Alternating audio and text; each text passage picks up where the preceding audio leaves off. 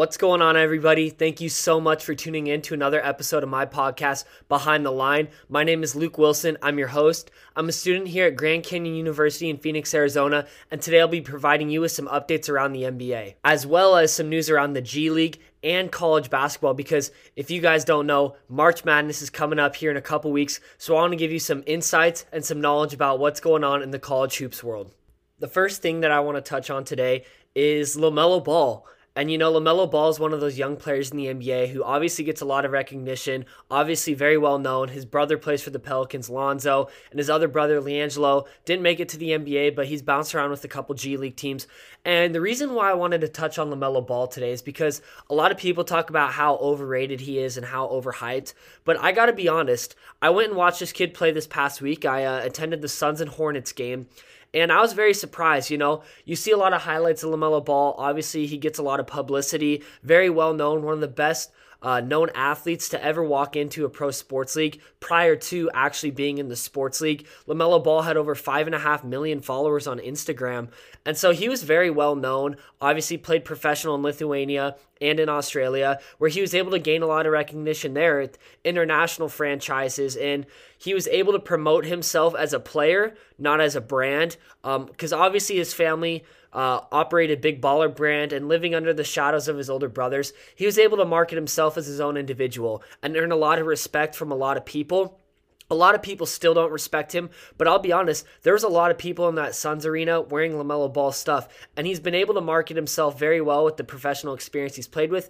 He also was able to gain a lot of experience playing in the Drew League 2 summers ago, which was a huge tournament where a lot of ex-NBA players or current NBA players come play summer ball games in Los Angeles, California, and there's a lot of fans there, a lot of scouts, and that's how a lot of people get their reps in the summer as well. So LaMelo Ball, I want to talk about how good of a player he really is. And I was very surprised because you see a lot of the highlights, like I said, but off the camera, he carries himself very well, and he actually has a lot of unrecognized plays.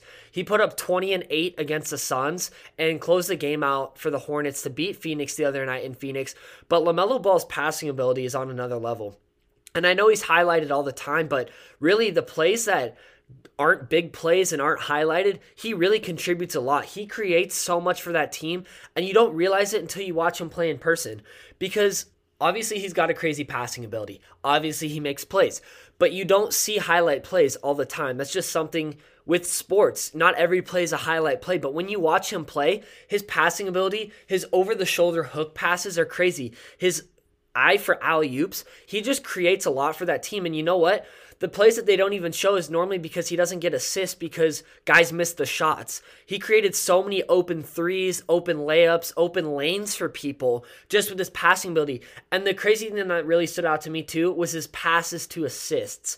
That's something that you don't see in the stat book, but how he created for his team. I'm sure his plus minus in that game was off the charts, honestly, because they would be down by double digits at points. He'd step in the game and it'd be a different game. You know what? Right now, I'm actually going to go look it up and see what it is for you guys and let you know, because LaMelo Ball created so much for that team just in that game against Phoenix. And obviously it wasn't even one of his biggest games and highlighted games.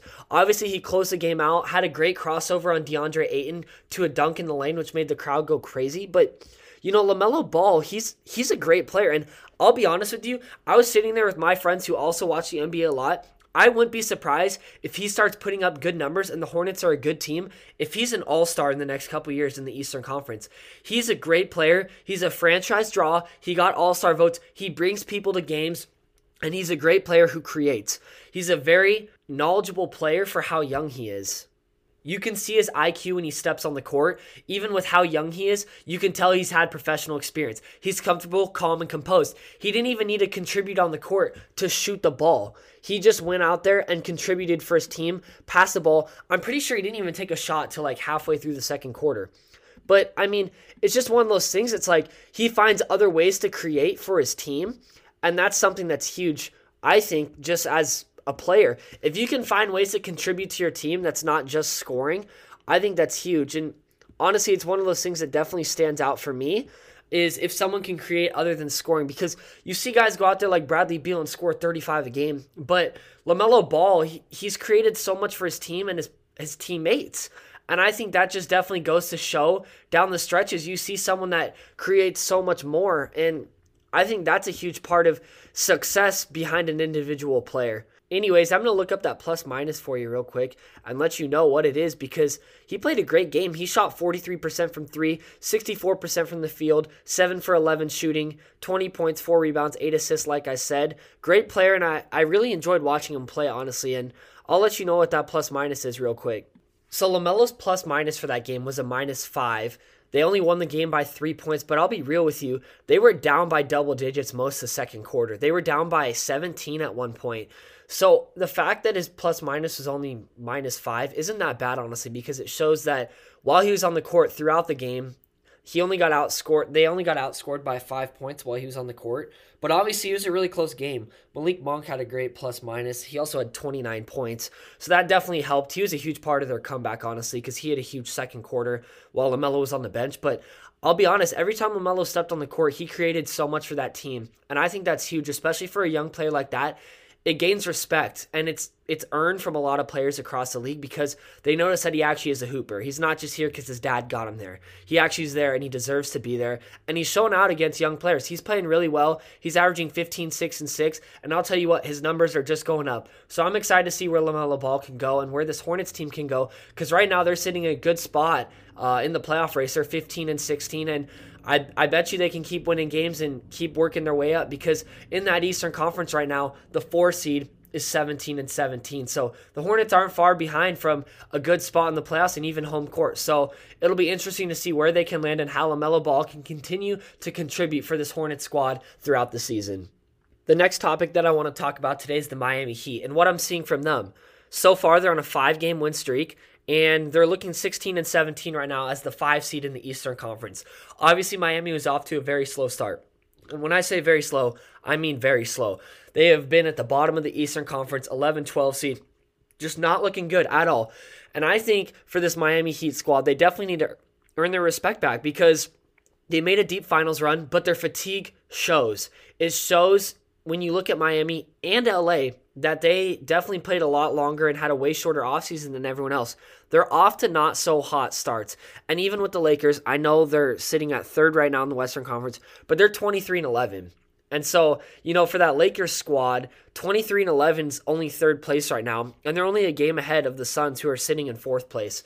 And Portland right now is on a 4-game losing streak, who is also in that mix to take over that 3 or 4 seed in the Western Conference. And when you look at the Lakers roster, you should say there's no way this team shouldn't be number 1. 2 of the top 5 players in the NBA, and Anthony Davis and LeBron James. But right now, Anthony Davis is off to a slow start. He's been hurt. He's not playing. And this team has lost 5 games without him. They're 6-5 without Anthony Davis this year. They just beat a Portland team who's ice cold right now, coming off a very hot last couple weeks.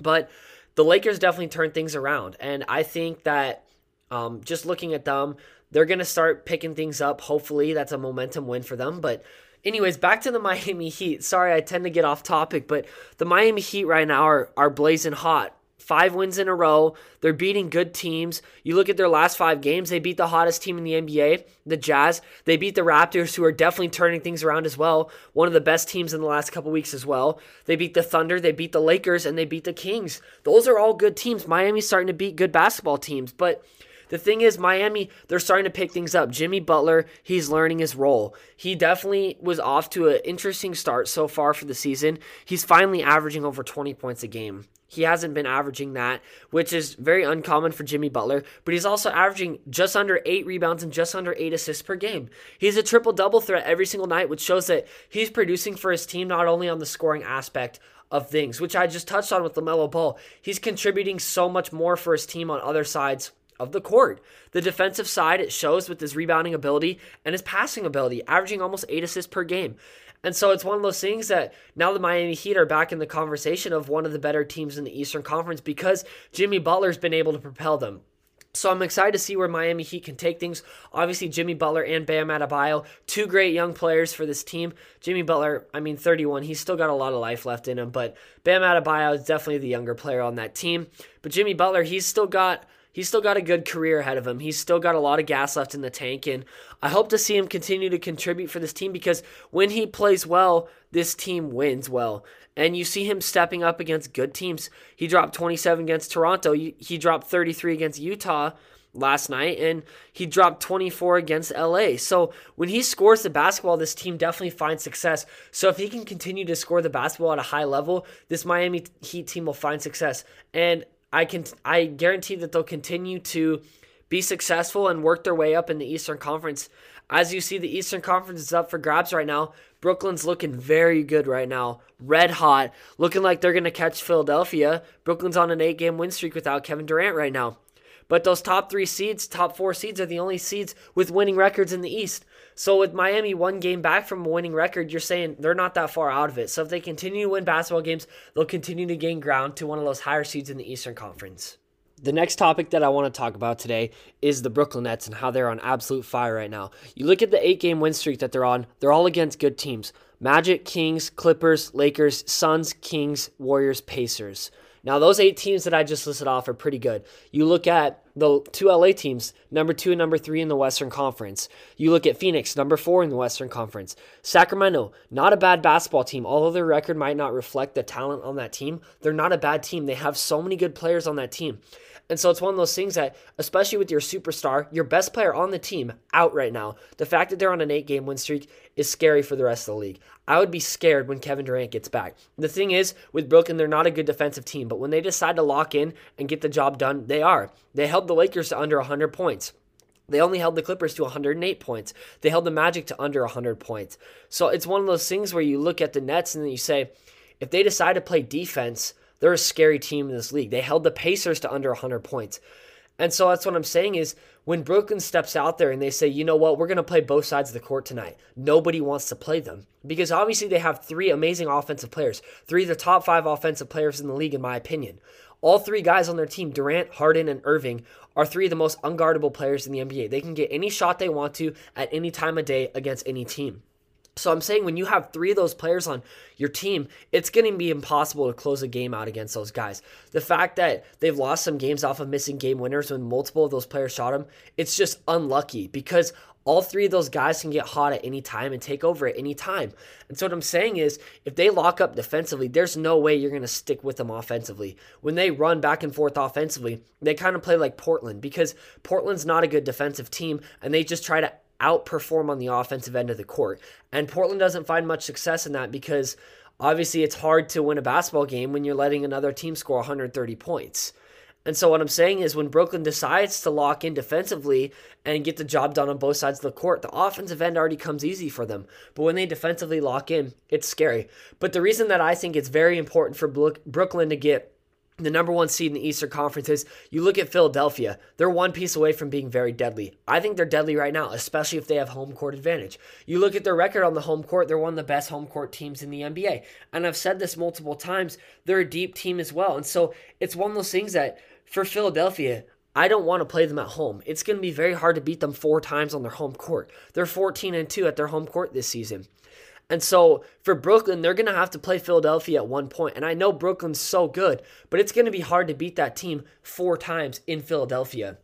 And so it's very important for the Nets to keep gaining leverage against that Philadelphia team. They need to keep gaining ground because right now Brooklyn is not a threat to me unless they have that 1 seed. Philadelphia is the threat out of the Eastern Conference. I think Joel Embiid is the MVP of the league right now. I think he's the best player. Joel Embiid has stepped his game up in every single aspect, and I think he's the MVP. I do, and his stats show it. That team's the second best team in the NBA right now. And Joel Embiid is getting it done on a night-in, night-out basis. He's elevated his game in every level, and they're winning basketball games. So I don't know why he wouldn't be the best player in the NBA, the MVP of the league. LeBron James definitely in that race too, but here's the thing about LeBron. Like I say, they can't win without Anthony Davis. They can't win. And people are saying it's the fatigue. Yeah, that might be part of it. I agree that the Lakers are tired right now, but they're missing their best player. That's why they're not winning basketball games. And it shows. They can't win games without Anthony Davis. And I've said this from the beginning. I've said this for months. Anthony Davis is the X factor on that team. And when he's out, they're not good. But you look at the Nets, here's the difference. They're winning basketball games with their best player out. That's the thing. the Nets are getting the job done without their best player. I think James Harden is so underrated since he stepped in Brooklyn because he went from being the primary scorer on that team to being the primary playmaker. And I think that's huge when you look at such a loaded offensive team. But what I'm saying is Harden knows his role. And I think that if they get home court, that team's scary. And Brooklyn's easy. Got a cakewalk to the NBA Finals if they get home court. But if they have to play Philadelphia in Philadelphia, they're definitely going to 6 or 7 games with Philadelphia. And it won't be as easy as everybody thinks it will. But as of right now, Brooklyn getting the job done on that 8-game win streak. I continue to watch them get better every single game. And I hope that they get the job done and secure that 1 seed if they want to make that deep run in the playoffs and secure that final spot. So that's what I'm hoping to see from Brooklyn. And then LA as well, like I touched on. They got to start winning basketball games. Their superstar's out. He's out for a couple more weeks. So they got to get the job done because it's not going to come easy for them, especially now with their superstar out. They need to start winning. And luckily they got off that losing streak. I'm not a huge fan of the Lakers, but if they want to make any noise, they need to start winning games and earn respect from other teams in the league. One thing that I also want to talk about today is my prediction for the awards in the NBA and my ladders on the top 3, top 5 candidates for each award coming up, because obviously we're almost halfway through the season and the All-Star break is next week. So I just want to touch on what I think the awards are right now, the races and the awards, and where I think players are standing in those awards. So first, obviously, I got to start off with the most exciting one of them all, the MVP race. Who do I think will be MVP of the league, and who do I think the top 5 candidates in the NBA are right now for MVP? So first, obviously, like I touched on earlier, I do believe that Joel Embiid is the MVP candidate in the NBA right now. The reason that I say this, their team's the best team in the Eastern Conference, but the elevation of his numbers this year are just insane. He got so much better, and obviously he did deal with injuries in the 2019-2020 season. But what I'm saying right now is if Joel Embiid is healthy, he's one of the best players in the NBA, if not the best big man in the NBA. I truly think that he's the best big man in the NBA. Him and Jokic, they have 2 totally different play styles, but the thing is Joel Embiid can literally carry his team, and Jokic can't do that without help from other players because he's such a pass-heavy post. Not saying Joel Embiid isn't a pass-heavy post. He's not really. He averages 3 assists a game. Jokic averages, I believe, around 10 assists per game right now. So what I'm saying is Joel Embiid literally carries his team in the scoring aspect, which Jokic doesn't need to do that every night. But Joel Embiid last season averaged 23 points a game. This season, he's averaging 29.6 points per game. So that's definitely a huge increase because once you get over that 20-point margin, that's pretty elite in the NBA. If you're 20 points a night, you're a great scorer on one of the better teams and in the best league in the world. So you definitely are a master of what you're doing. But to elevate from 23 to 29.6 is definitely a huge difference. That shows that you definitely stepped up and have created in other aspects. His 3-point percentage went from 33% to almost 41%. And it's just one of those things that shows that he's comfortable taking those shots now. His field goal percentage went from 47 to almost 52 a game. And so he's taking more shots, but he's making more shots. That's the thing that stands out to me. And he's also playing more minutes for this team. His numbers in almost every category except rebounding have gone up since last year. And that's the thing that stands out to me is what I'm saying is you see that with their team success. Their team's a way better team this year. And so that's why I say Joel Embiid is number 1 in the MVP race. My number 2 candidate in the MVP race this year, I have to say, I think it would be Kevin Durant if he was healthy. I do. I think Kevin Durant would be the MVP candidate if he was healthy. But I think Kawhi Leonard right now is second in the MVP race, in my opinion. And I think it's completely slept on as people are just like, Kawhi Leonard. It's Kawhi Leonard. He's one of the better players in the league. It's just the narrative for him. But I think that he's not getting the recognition this year that he deserves. His team's sitting second right now in the Western Conference. And Kawhi Leonard's averaging 27 points a game, 6 rebounds a game, and 5 assists per game.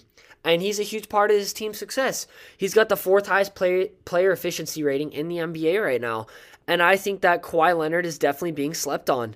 I think that he is an elite player and that he needs to be discussed more. He's averaging almost 52% from the field so far, and he's getting it done on both ends of the floor. He's averaging almost 2 steals a game, so showing that he's a defensive animal like always.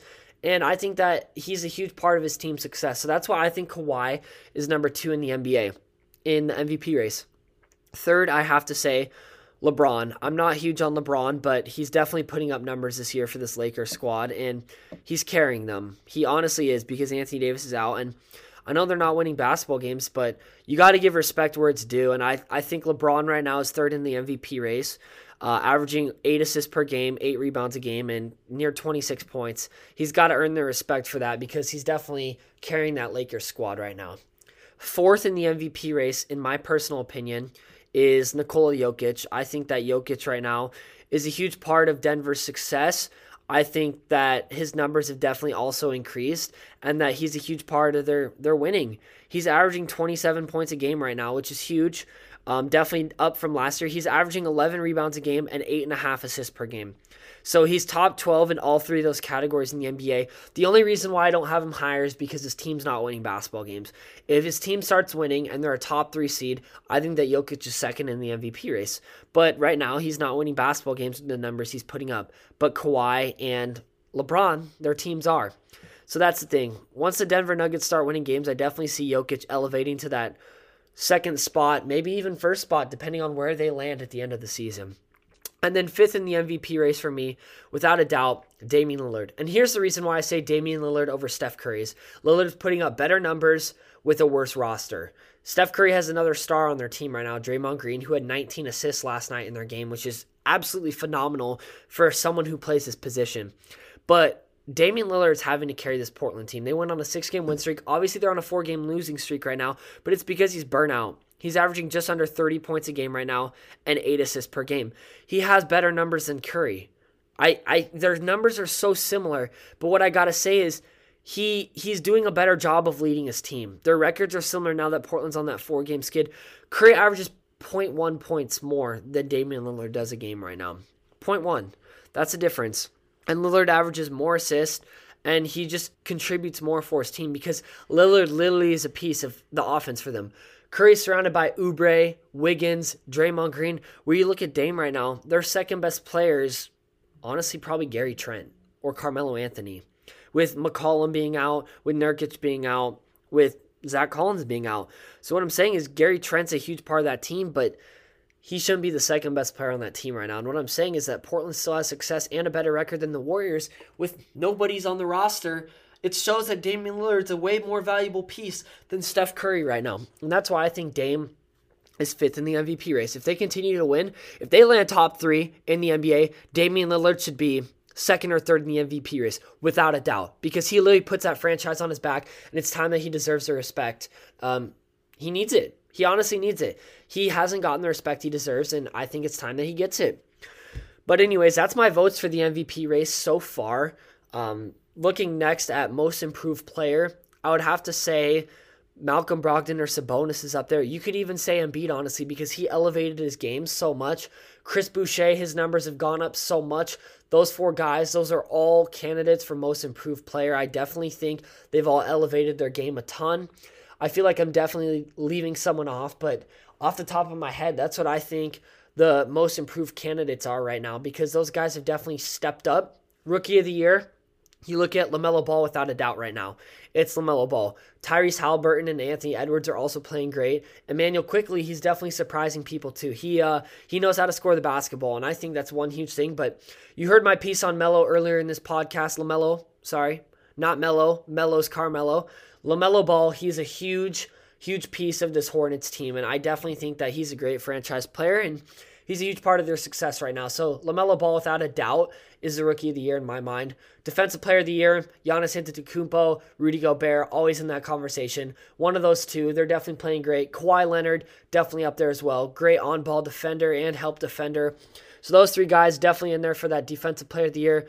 Coach of the Year, you look at Philadelphia. What's going on in Philadelphia? Doc Rivers just turned them from one of the lower teams in the NBA to one of the best teams in the NBA, top 2. But I got to give it to Quinn Snyder right now. This Utah Jazz team, 26-7, looking so good. Haven't touched on them much today, but I definitely think that he deserves Coach of the Year if they remain the best team in the NBA by a long shot. And that's all for the awards that I have for you today. Those are my predictions. It'll be interesting to see what really happens, but looking about the halfway mark through the season, that's where I'm sitting with the awards right now.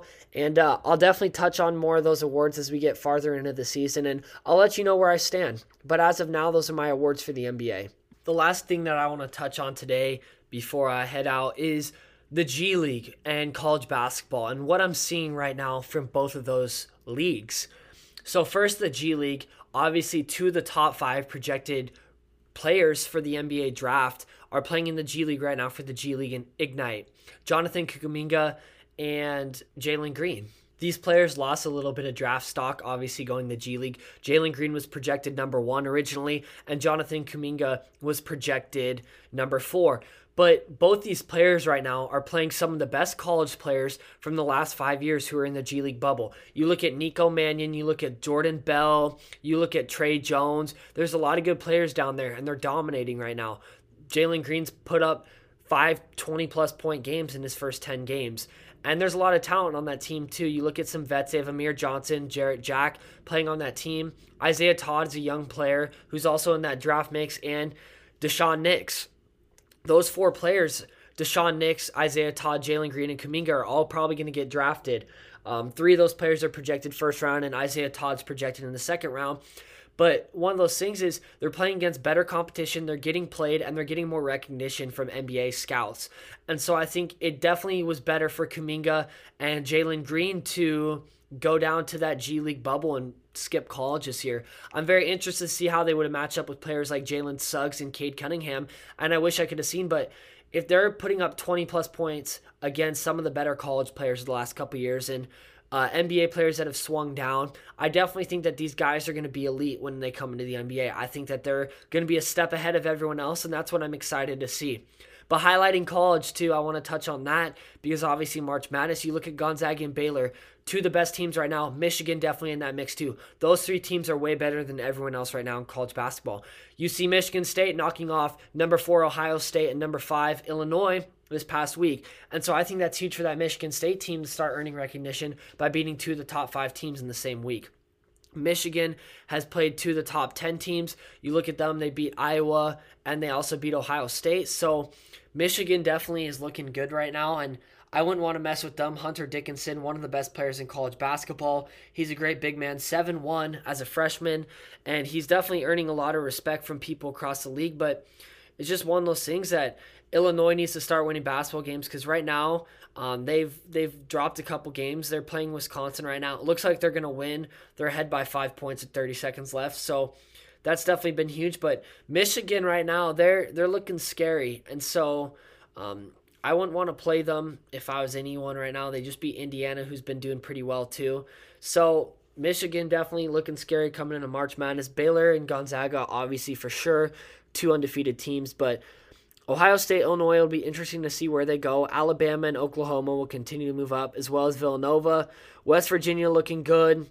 Iowa, obviously they just lost to Michigan, who's red hot, so I'm not sure what to expect. But anyways, Oklahoma State, they're looking good too. Cade Cunningham, best player in the country, in my opinion. So it's going to be interesting to see where these teams land and what the rankings are going to be after this week because Iowa and Ohio State play tomorrow, and that's going to be a great game because Iowa and Ohio State have played a lot of good teams this past week. So it's the real test in the Big 12 to see where these teams sit. But anyways, yeah, there's some big notable games coming this week. Baylor and West Virginia, that'll be a great game. Yeah, like I said, that Ohio State-Iowa game, that'll be great. Creighton and Villanova, that'll be a real test for both those teams.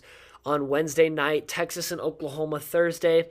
The time of that game is to be determined. Michigan State, that rivalry, that's going to be huge. Obviously, Michigan State and Michigan both on fire right now. But anyways, that's what's going on in college basketball.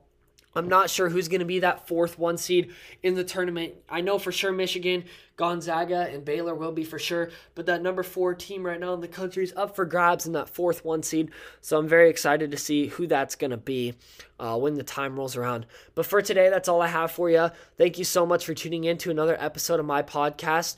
I appreciate you guys checking out the news around the NBA as well as listening to some news I provided with the G League and college basketball. But for today, that's all I have for you. So thank you so much for tuning in, and I hope to see you guys next week.